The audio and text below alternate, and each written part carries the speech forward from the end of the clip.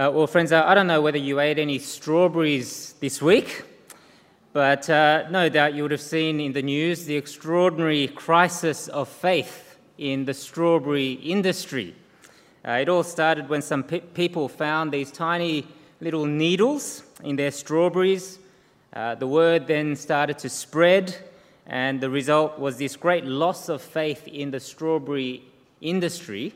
And you may have seen those heartbreaking images of millions and millions of strawberries just being dumped because they couldn't be sold. Now, this morning I want us to think about a crisis of faith of a slightly different nature. I want us to think about the crisis of faith that we might have in the person of Jesus himself. Have you ever had a crisis of faith in Jesus? Perhaps you've gone through periods of doubt in your life where you have, just in the quietness of your mind, thought to yourself, is Jesus really God's King who has come to rule this world? Perhaps you've doubted whether Jesus really is that one who is worthy of your life and my life. Have you ever had doubts about Jesus? Now, as Will mentioned, we've been working our way through Matthew's Gospel over the last little while. If you remember, just cast your minds back in chapters 8 to 9. We've seen the miraculous works of Jesus as he heals the sick and calms the storm and even raises the dead. We've seen in chapter 10, Jesus instructing his disciples about what it looks like to be genuine disciples and what they can expect if they follow him. But today, we're beginning a new section of Matthew's Gospel in chapters 11 to 12, where we see, as the Gospel goes out to Israel, we see the different responses that people have towards Jesus. And the first response that we see there is the response of doubt. The source of that doubt, I think you can see in chapter 11, verse 12. Have a look with me at chapter 11, verse 12, which I think is a key verse in our passage. Jesus says there, "From the days of John the Baptist until now, the kingdom of heaven has suffered violence, and the violent take it by storm." Now, this is a notoriously difficult verse to understand, actually. If you have a look at the first half of the verse, Jesus seems to be speaking about the violence that is done to the kingdom of heaven. He speaks about the kingdom of heaven suffering violence. But if you have a look closely, most of you, I'm guessing, will have a little footnote to that particular verse. Does everyone have a footnote in their Bibles? What does the footnote say? Can somebody call it out? Has been coming violently. And so I actually think that's the better reading of this verse. It's not talking about the violence that is done to the kingdom of heaven, but it is talking about the kingdom of heaven coming violently. Jesus, of course, is not saying here that the kingdom is going to spread through physical violence. But I think he is saying that the kingdom of heaven is forcefully, powerfully advancing all over the world. Now, friends, I understand that you may not feel like this at times, and I may not feel like this at times. But I think that's just because we live in the West, and the growth of Christianity has now shifted from the West, the Western world, to places like Africa and Asia and South America. But in actual fact, all over the world, the kingdom of heaven is forcefully advancing as people bow the knee to the rule of King Jesus. Even in our church, over the past little while, we've seen a steady stream of people bowing the knee to Jesus and coming to faith in his kingship. The kingdom of heaven advances. And yet, you can see there that this is not the entire picture for verse 12 ends by saying that the violent take the kingdom of heaven by force. You know, in other words, even as the kingdom of heaven is powerfully advancing and spreading, well, it is met with violence. Think about what is happening in northern Nigeria, for example. Think about the ridicule that you and I face by other people and perhaps in our families. Think about the kind of opposition there is in our places of work and in our offices to the person of the Lord Jesus. Our experience of the kingdom of heaven in this world is a mixed bag. There are successes and there are what are apparent failures. And so sometimes these things can cause us to doubt whether Jesus really is the king who has come to rule this world. How can life be so mixed if Jesus really is the king that has come, we might ask. Well, if you've ever had doubts about Jesus, then I want to say that you're in pretty good company, actually, because in our passage this morning we are reintroduced to John the Baptist, who is having a crisis of faith. Now, we've already met John the Baptist in chapter 3 of Matthew's Gospel. John's job was to point people to the Messiah, to Jesus. And if you remember, John comes saying that when God comes into this world, he is going to bring wrath against all his enemies. He was a fire and brimstone kind of preacher. And so what John does is that in view of that coming wrath, when God comes into this world, you need to get ready for that day. And so he urges the people to repent, to turn away from their sins, because that's the way of getting ready for that great day when God comes in judgment. It was an uncompromising message, and because it was so uncompromising, it was also a message that landed John in hot water. If you remember, John was the one who preached repentance to King Herod. For he publicly spoke out against Herod marrying the wife of his brother, Philip. And we are told in chapter 4, verse 12, that this lands John in a prison cell. Furthermore, while he is still in prison, John hears about the sort of things that Jesus has been doing, the sort of things that we've been looking at over the past few weeks, and it seems that Jesus has forgotten all about the judgment bit. All he's been doing is healing the sick and raising the dead and preaching the good news. You can almost feel the doubts creeping into John's mind, can't you, as he sits in his dark prison cell. You can see his doubt there in chapter 11, verse 2, as he sends his disciples to ask Jesus whether he really is God's king. Matthew reports in verse 2, "Now when John heard in prison about the deeds of the Christ, he sent word by his disciples and said to him, 'Are you the one who is to come? Or shall we look for another?' Are you really the one? Or should we expect someone else?" It's a question that has been asked by every doubter ever since. Now, brothers and sisters, I just want to say that at this point, the Bible never condones doubting. We've seen over and over again in Matthew's Gospel that Jesus praises those who have faith and trust in him, but he never praises doubt. And yet, it doesn't seem as though doubt is exactly the same thing as unbelief in Jesus. And we will see in today's passage that Jesus is always ready to gently deal with those who doubt.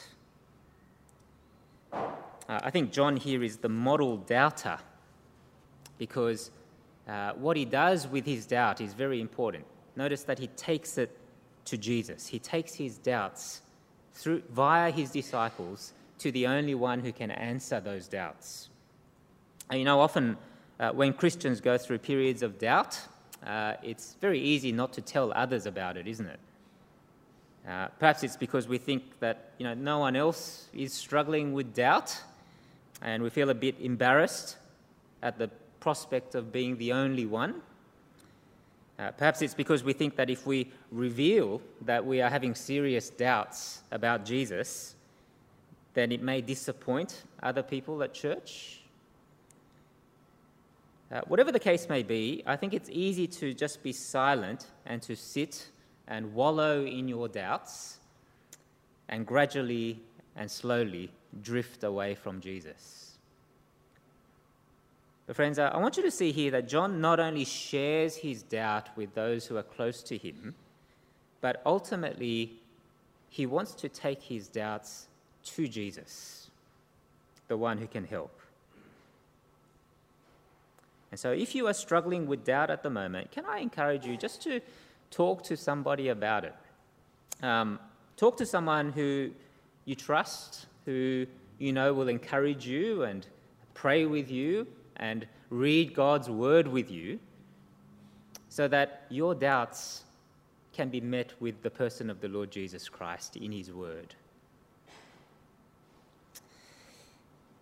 How then does Jesus answer John's doubts? How does Jesus answer John's doubts? Well, notice that it's not with a simple yes or no answer. But Jesus points John to the miraculous works that he has been doing. It's as if Jesus is saying to John, look at the evidence. Look at the sorts of things I've been doing. Let's pick it up from verse 4, chapter 11, verse 4. And Jesus answered them, that is John's disciples, go and tell John what you hear and see. The blind receive their sight, and the lame walk. Lepers are cleansed, and the deaf hear, and the dead are raised up, and the poor have good news preached to them. And blessed is the one who is not offended by me. You see, Jesus here catalogues all the miracles, the miraculous works that we've already been seeing him do in chapters 8 to 9. Do you remember the two blind men who came up to Jesus only to have their sight restored? Do you remember the paralyzed man who was brought by others on a stretcher to Jesus, only to go home walking on his own 2 feet? Do you remember the leper who was as good as dead and cut off from the land of the living, being touched by a willing Jesus who heals him and restores him?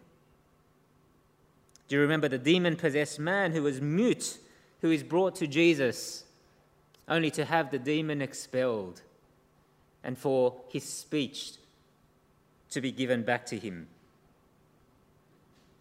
Do you remember the ruler who comes to Jesus in sheer desperation because his precious little child has just died? And Jesus simply takes her by the hand and raises her up from death. Do you remember the good news being proclaimed to the poor, such as the tax collector and other sinners?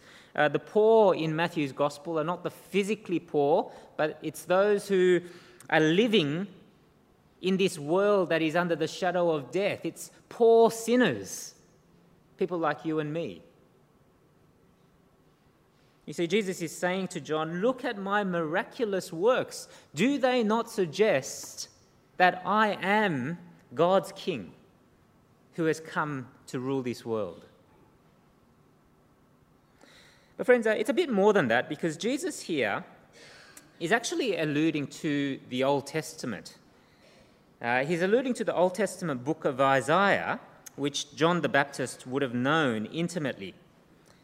If you have ever read through the book of Isaiah, you will know that at various points in the book, there are passages where Isaiah speaks about what will happen when God sends his king into the world to rule. One of those passages is the one we read earlier. And so turn back with me to Isaiah 35, if you have your Bibles there.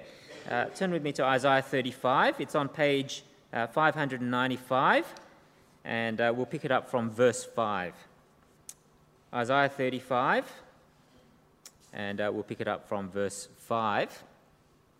Verse 5 says,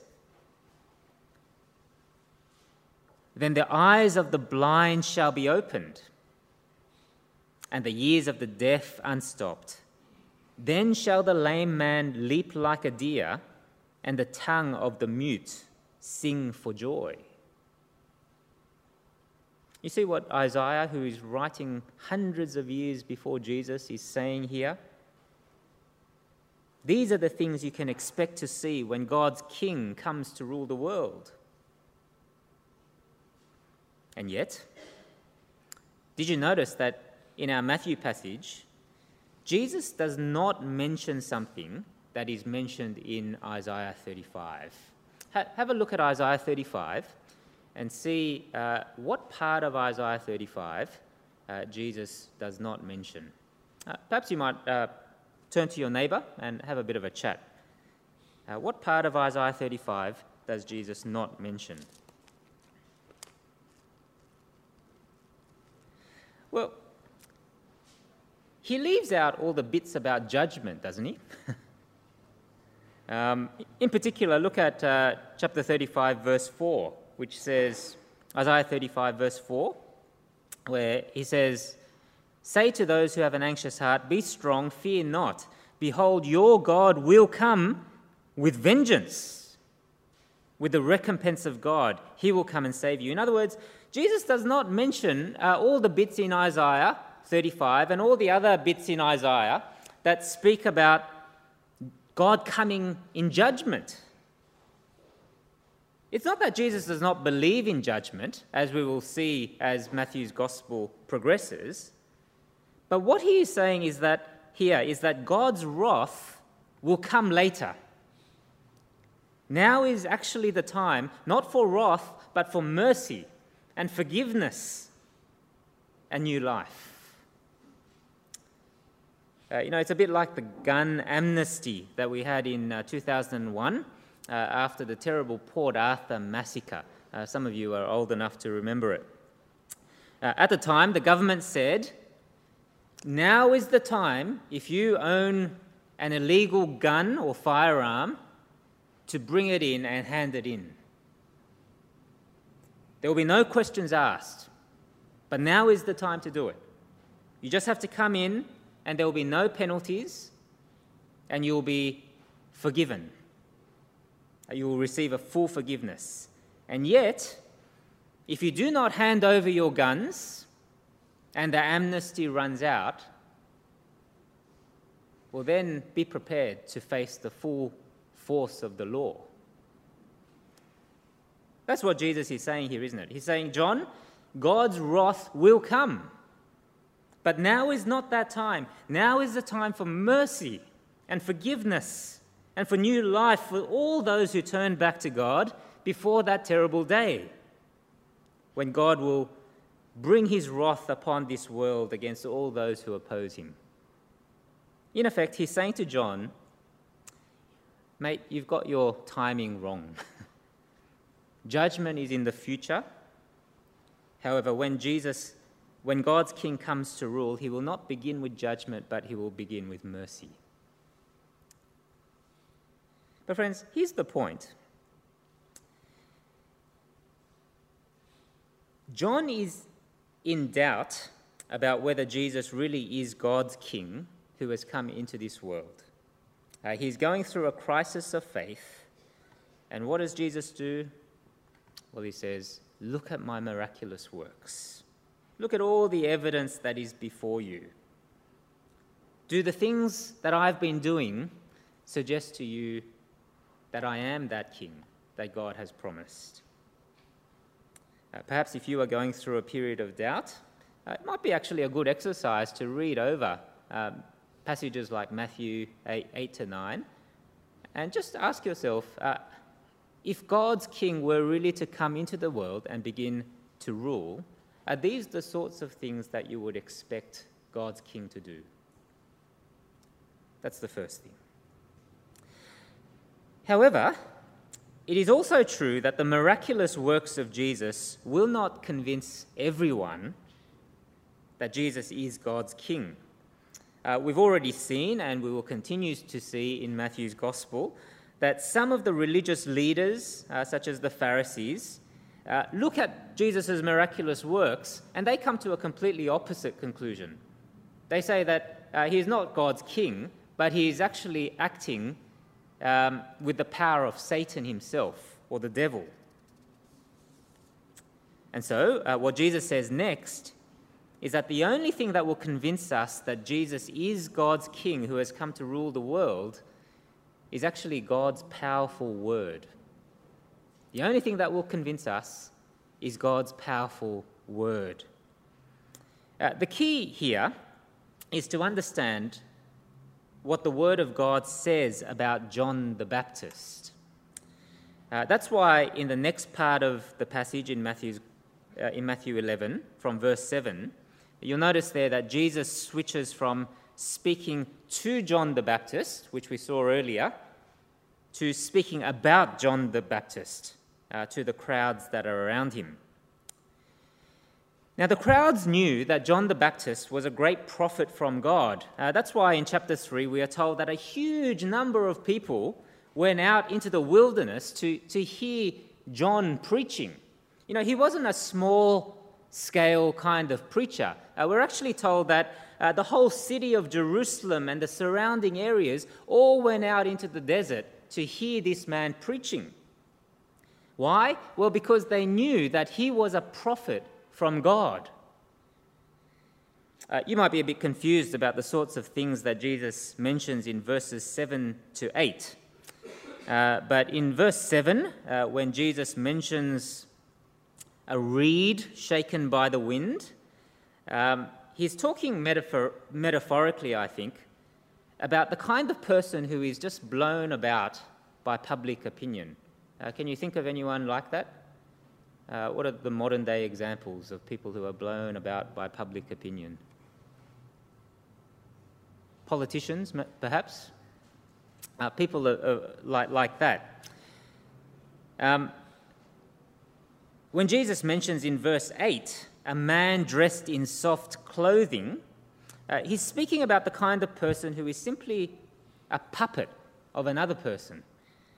A bit like a butler, perhaps, who lives in the house of the king, who is at the beck and call of some other person. In other words, what Jesus is saying here is that John is neither of these things. He's not a politician who is blown about by public opinion. He's not just a puppet with other people pulling on his strings. No, he is a prophet who is bringing you the word of God. But here's the thing. What Jesus goes on to say is that God's word tells us that John is much more than a prophet. In fact, he is the greatest prophet there ever was, because he is the last one among a long line of prophets that were to come before the coming of God's king. That's why Jesus quotes from God's word in verse 10. In verse 10, he's quoting from Malachi chapter 3, verse 1, when he says, "Behold, I will send my messenger before your face, who will prepare your way before you." You see, God's word in Malachi had been saying all along that there will be a final prophet in the long line of prophets who will arrive just before God's king arrives in the world. In fact, a bit later on in Malachi chapter 4, verse 5, Malachi explicitly gives this last prophet a name. Does anyone remember what name he gives to this last prophet in Malachi? Elijah. You can look it up in your own time, but he says this last prophet is going to be like Elijah, who was one of the great prophets of the Old Testament. And so when John the Baptist arrives on the scene wearing hairy clothing and has a strange diet of locusts and wild honey, well, we're meant to sit up and take notice because I don't know whether you've read 2 Kings before, but in 2 Kings, this is exactly what Elijah looks like. And so that's why Jesus says in our passage this morning, in verse 13, that John the Baptist is this Elijah that Malachi was talking about. He is the final prophet. In verse 13, he says, "For all the prophets and the law prophesied until John, and if you are willing to accept it, he is the Elijah who is to come. He who has ears to hear, let him hear." Some of you might know that I dabble in playing guitar, and one of my all-time favourite guitar heroes is Eric Clapton. One of the highlights of my life was going to see Eric Clapton live in concert when he was out here in Sydney a few years ago. I almost cried. But, when you go to a concert, what usually happens is that there is a supporting act, isn't there? There's this other musician who you don't quite know who they are, but they get up on the stage and they begin playing and singing. And it seems like their only real job is to be the point of reference before the actual act comes on the scene. When I saw the supporting act, I knew that Eric Clapton was next. So this is why John the Baptist is the greatest prophet. For God's word tells us that he is the supporting act for God himself. After John will come God's king, who will bring his kingdom powerfully into the world. And yet, friends, here's the astonishing thing. Jesus says that those who believe God's word and begin to follow Jesus as God's king will be the ones who are greater than even John the Baptist, who he has said is the greatest man alive. Isn't that extraordinary? You can see it there in verse 11. Verse 11, Jesus says, "Truly I say to you, among those born of women, there has arisen no one greater than John the Baptist. Yet the one who is least in the kingdom of heaven is greater than even he is." Friends, are you someone who has really been convinced in your heart that Jesus is God's King, who has come to rule this world, and you are so convinced that you have submitted to him, that you are actually allowing him to rule your life? Well, if you are, then Jesus says you are greater than even John the Baptist. How can this be? Well, John the Baptist could only point to the kingdom of heaven. You and I, if we are following Jesus as king, are actually in the kingdom. John the Baptist's life ended before he could see what God's king would do. You and I are privileged to have seen Jesus' greatest work, and that is his sin-bearing death on the cross for sinners like you and me. What an extraordinary thing that we are in a position of greater privilege than the greatest of all prophets. But friends, there is finally a warning in this passage as well, isn't there? Jesus speaks about the generation of Israelites who will reject God's king.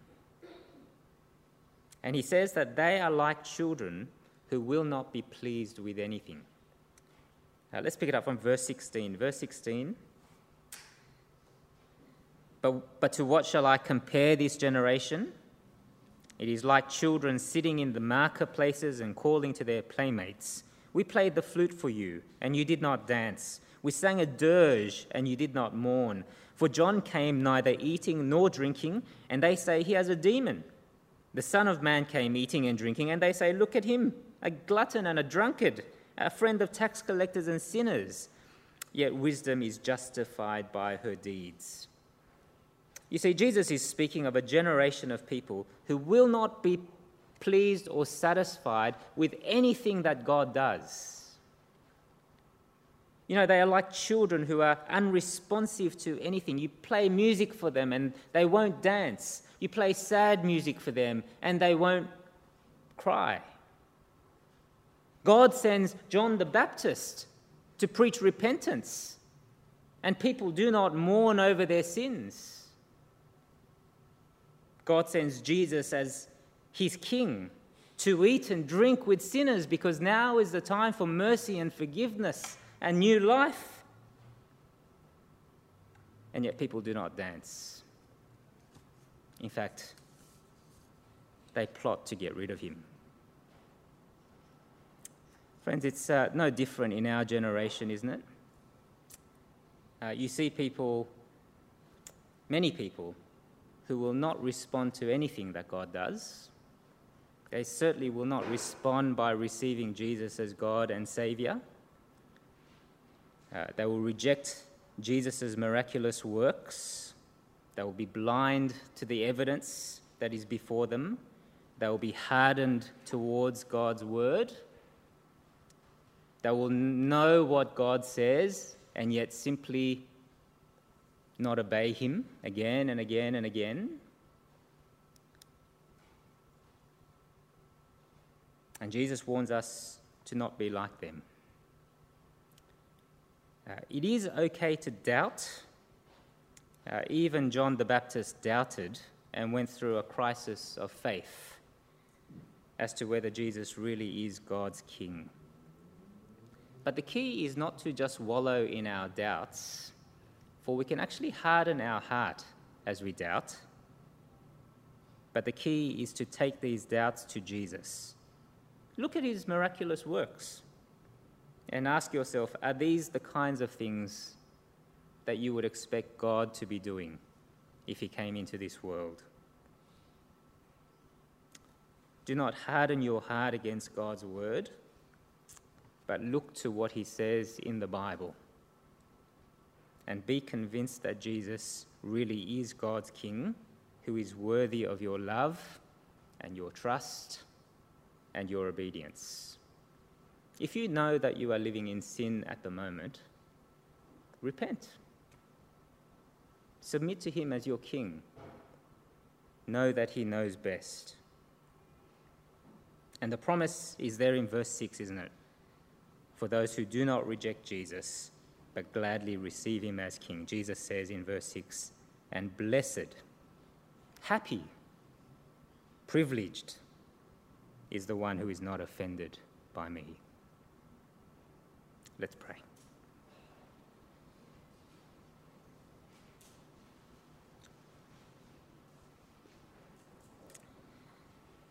Heavenly Father, we thank you for your word to us this morning, and we rejoice in the fact that your kingdom is powerfully advancing all over the world as the gospel is proclaimed and as more and more people bow the knee to King Jesus.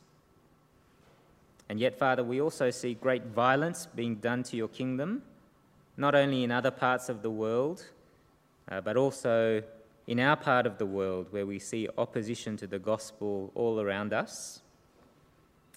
And we confess that we also go through periods of doubt in our hearts about whether Jesus really is your King who has come to rule this world. But Father, we give you great thanks that Jesus is gentle with those who doubt. And so we pray that you would help us to be a people who can also gently encourage and help those who are doubting amongst us. If there are any of us who are going through doubt even this morning, we pray that you would bring help and encouragement to them, that you would give them the courage to speak to someone, but that ultimately that they would take these doubts to Jesus and that he will strengthen their faith through your word and by your Spirit.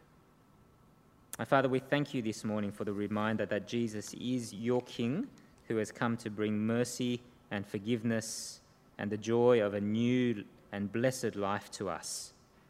And so we pray that we might not be the ones who harden our heart against him, but that you would help us to receive him gladly as our King, and that we might know the joy of following him wholeheartedly and unreservedly in our lives. For we pray this for Jesus' sake. Amen.